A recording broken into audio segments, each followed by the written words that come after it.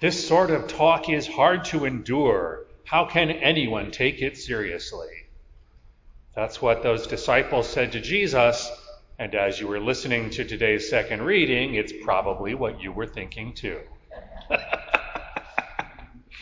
Wives, be submissive to your husbands. The husband is the head of his wife. That's pretty hard to take, and most people, frankly, don't buy it. And that's why this set of readings is dreaded by preachers and homilists the world over. But I would like to see this set of readings as an opportunity for us to talk about how we Catholics interpret Scripture, how we read it, and how we decide what it means. A little hermeneutical ammunition will help us to cope with what appears on the surface to be a pretty offensive reading. First of all, I hope it goes without saying that we are not biblical fundamentalists or literalists. We do not believe that every word of the Scriptures is literally true, particularly as we have it in English. I've always said if you want to be a biblical literalist, you'd better be fluent in Greek and Aramaic and Hebrew. Because if somebody's translating it, they have already made some interpretive choices. But for us Catholics, the Bible is true in the sense that it contains the truth. But to discern that truth requires more than just a superficial reading. We believe that the Scriptures are inspired by God, but we don't believe that each word was dictated to a mindless scribe who simply wrote down what God commanded. The Bible as we have it today reflects the experiences of God's people over nearly 6,000 years. And that experience has been passed on verbally, written, rewritten, edited, compiled, redacted, translated, interpreted, and reinterpreted. And we believe that God's inspiration has guided that process, but it's been a complex process. And we don't have the original autographed manuscripts of any of it. They are all lost to us. What we do have is a complex compilation of different literary forms written to different groups of people and for different purposes. So to be able to interpret the Scriptures today, we have to have some understanding of when a passage was written, by whom and to whom and for what purpose.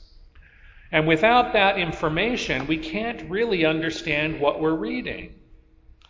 And our first reading from the book of Joshua is a good example of that. Without any context, it reads like a narrative, like history. But when Joshua was written, history as we understand it had not been invented yet.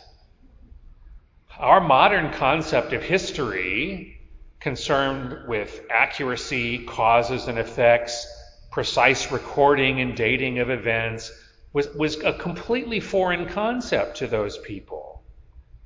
And what scholars tell us after detailed research is that they believe that this passage of the book of Joshua is a piece of a liturgy, a public ceremony at which people renewed their covenant with the Lord and rejected the gods of the lands that they were entering.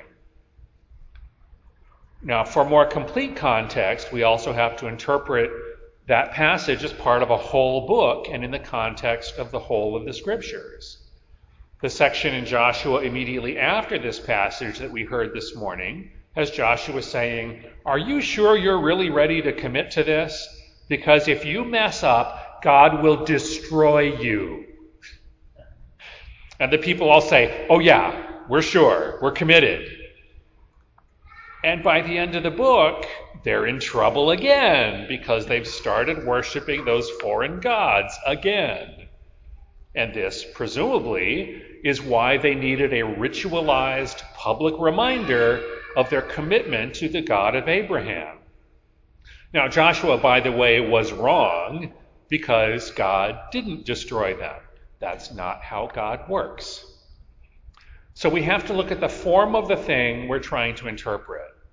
And we understand it differently if we know that it's a prayer or a hymn or a ritual or a letter, which brings us to St. Paul. I frequently hear people say, "Oh, St. Paul is so awful. He wrote all those horrible letters. He's so oblique and theological." And yes, St. Paul can be difficult at times, but as a member of the Missionary Society of St. Paul the Apostle, I would like to think that there's some good stuff in there if we just take the time to understand it thoroughly. And this bit that we have today, like most of what we have from St. Paul, is from a letter. He was writing to a specific community in the context of their culture, trying to address specific problems. He was not setting out to define a code of conduct for Christians, and he certainly wasn't trying to write a marriage manual. Now, if he seems dictatorial or even patronizing at times, understand that he was writing to a community in turmoil, and he's trying to impose some order on them at a distance.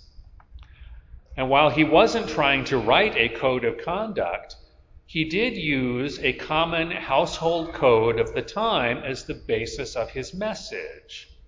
He took a list of principles from Hellenic Judaism and he changed them.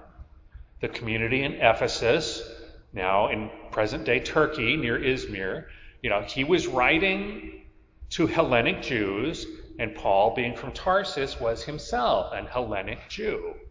So this common set of household sayings, this household code, would have been very familiar to his audience. But he adds something at the end of each line. He adds a note that changes the direction of the message. So he says, "Husbands, love your wives," and then he adds, "even as Christ loved the church." He says, where am I? I'm on the wrong page. There we go. He says, wives should be subordinate to their husbands as to the Lord. The husband is head of his wife, just as Christ is head of the church. Husbands, love your wives, even as Christ loved the church. So he's taking something that's familiar to them and he's adding something at the end of each line. And when we hear this, what jumps off the page to us is wives be submissive. His original readers would have heard that very differently. What would have jumped off the page to them is Christ is the head of the church. Christ loves and nurtures the church as a husband loves his wife. He's taking this household code that they already knew and was making a point about the relationship between Christ and the church. If you read the entire letter to the Ephesians, it becomes very clear that the reason Paul wrote to them was not that their women were uppity, but that the church was in danger of losing itself by forgetting their collective relationship to Christ. And it's summed up in the very last line of the epistle today. "This is a great mystery, but I speak in reference to Christ and the church." That's the point of this passage. Now, don't you feel a little bit better? I hope so. This has gone on a little longer than I usually do in a homily, but I think this is important. If we simply dismiss passages of Scripture that seem to be offensive or inconvenient, then we are falling into our own kind of fundamentalism.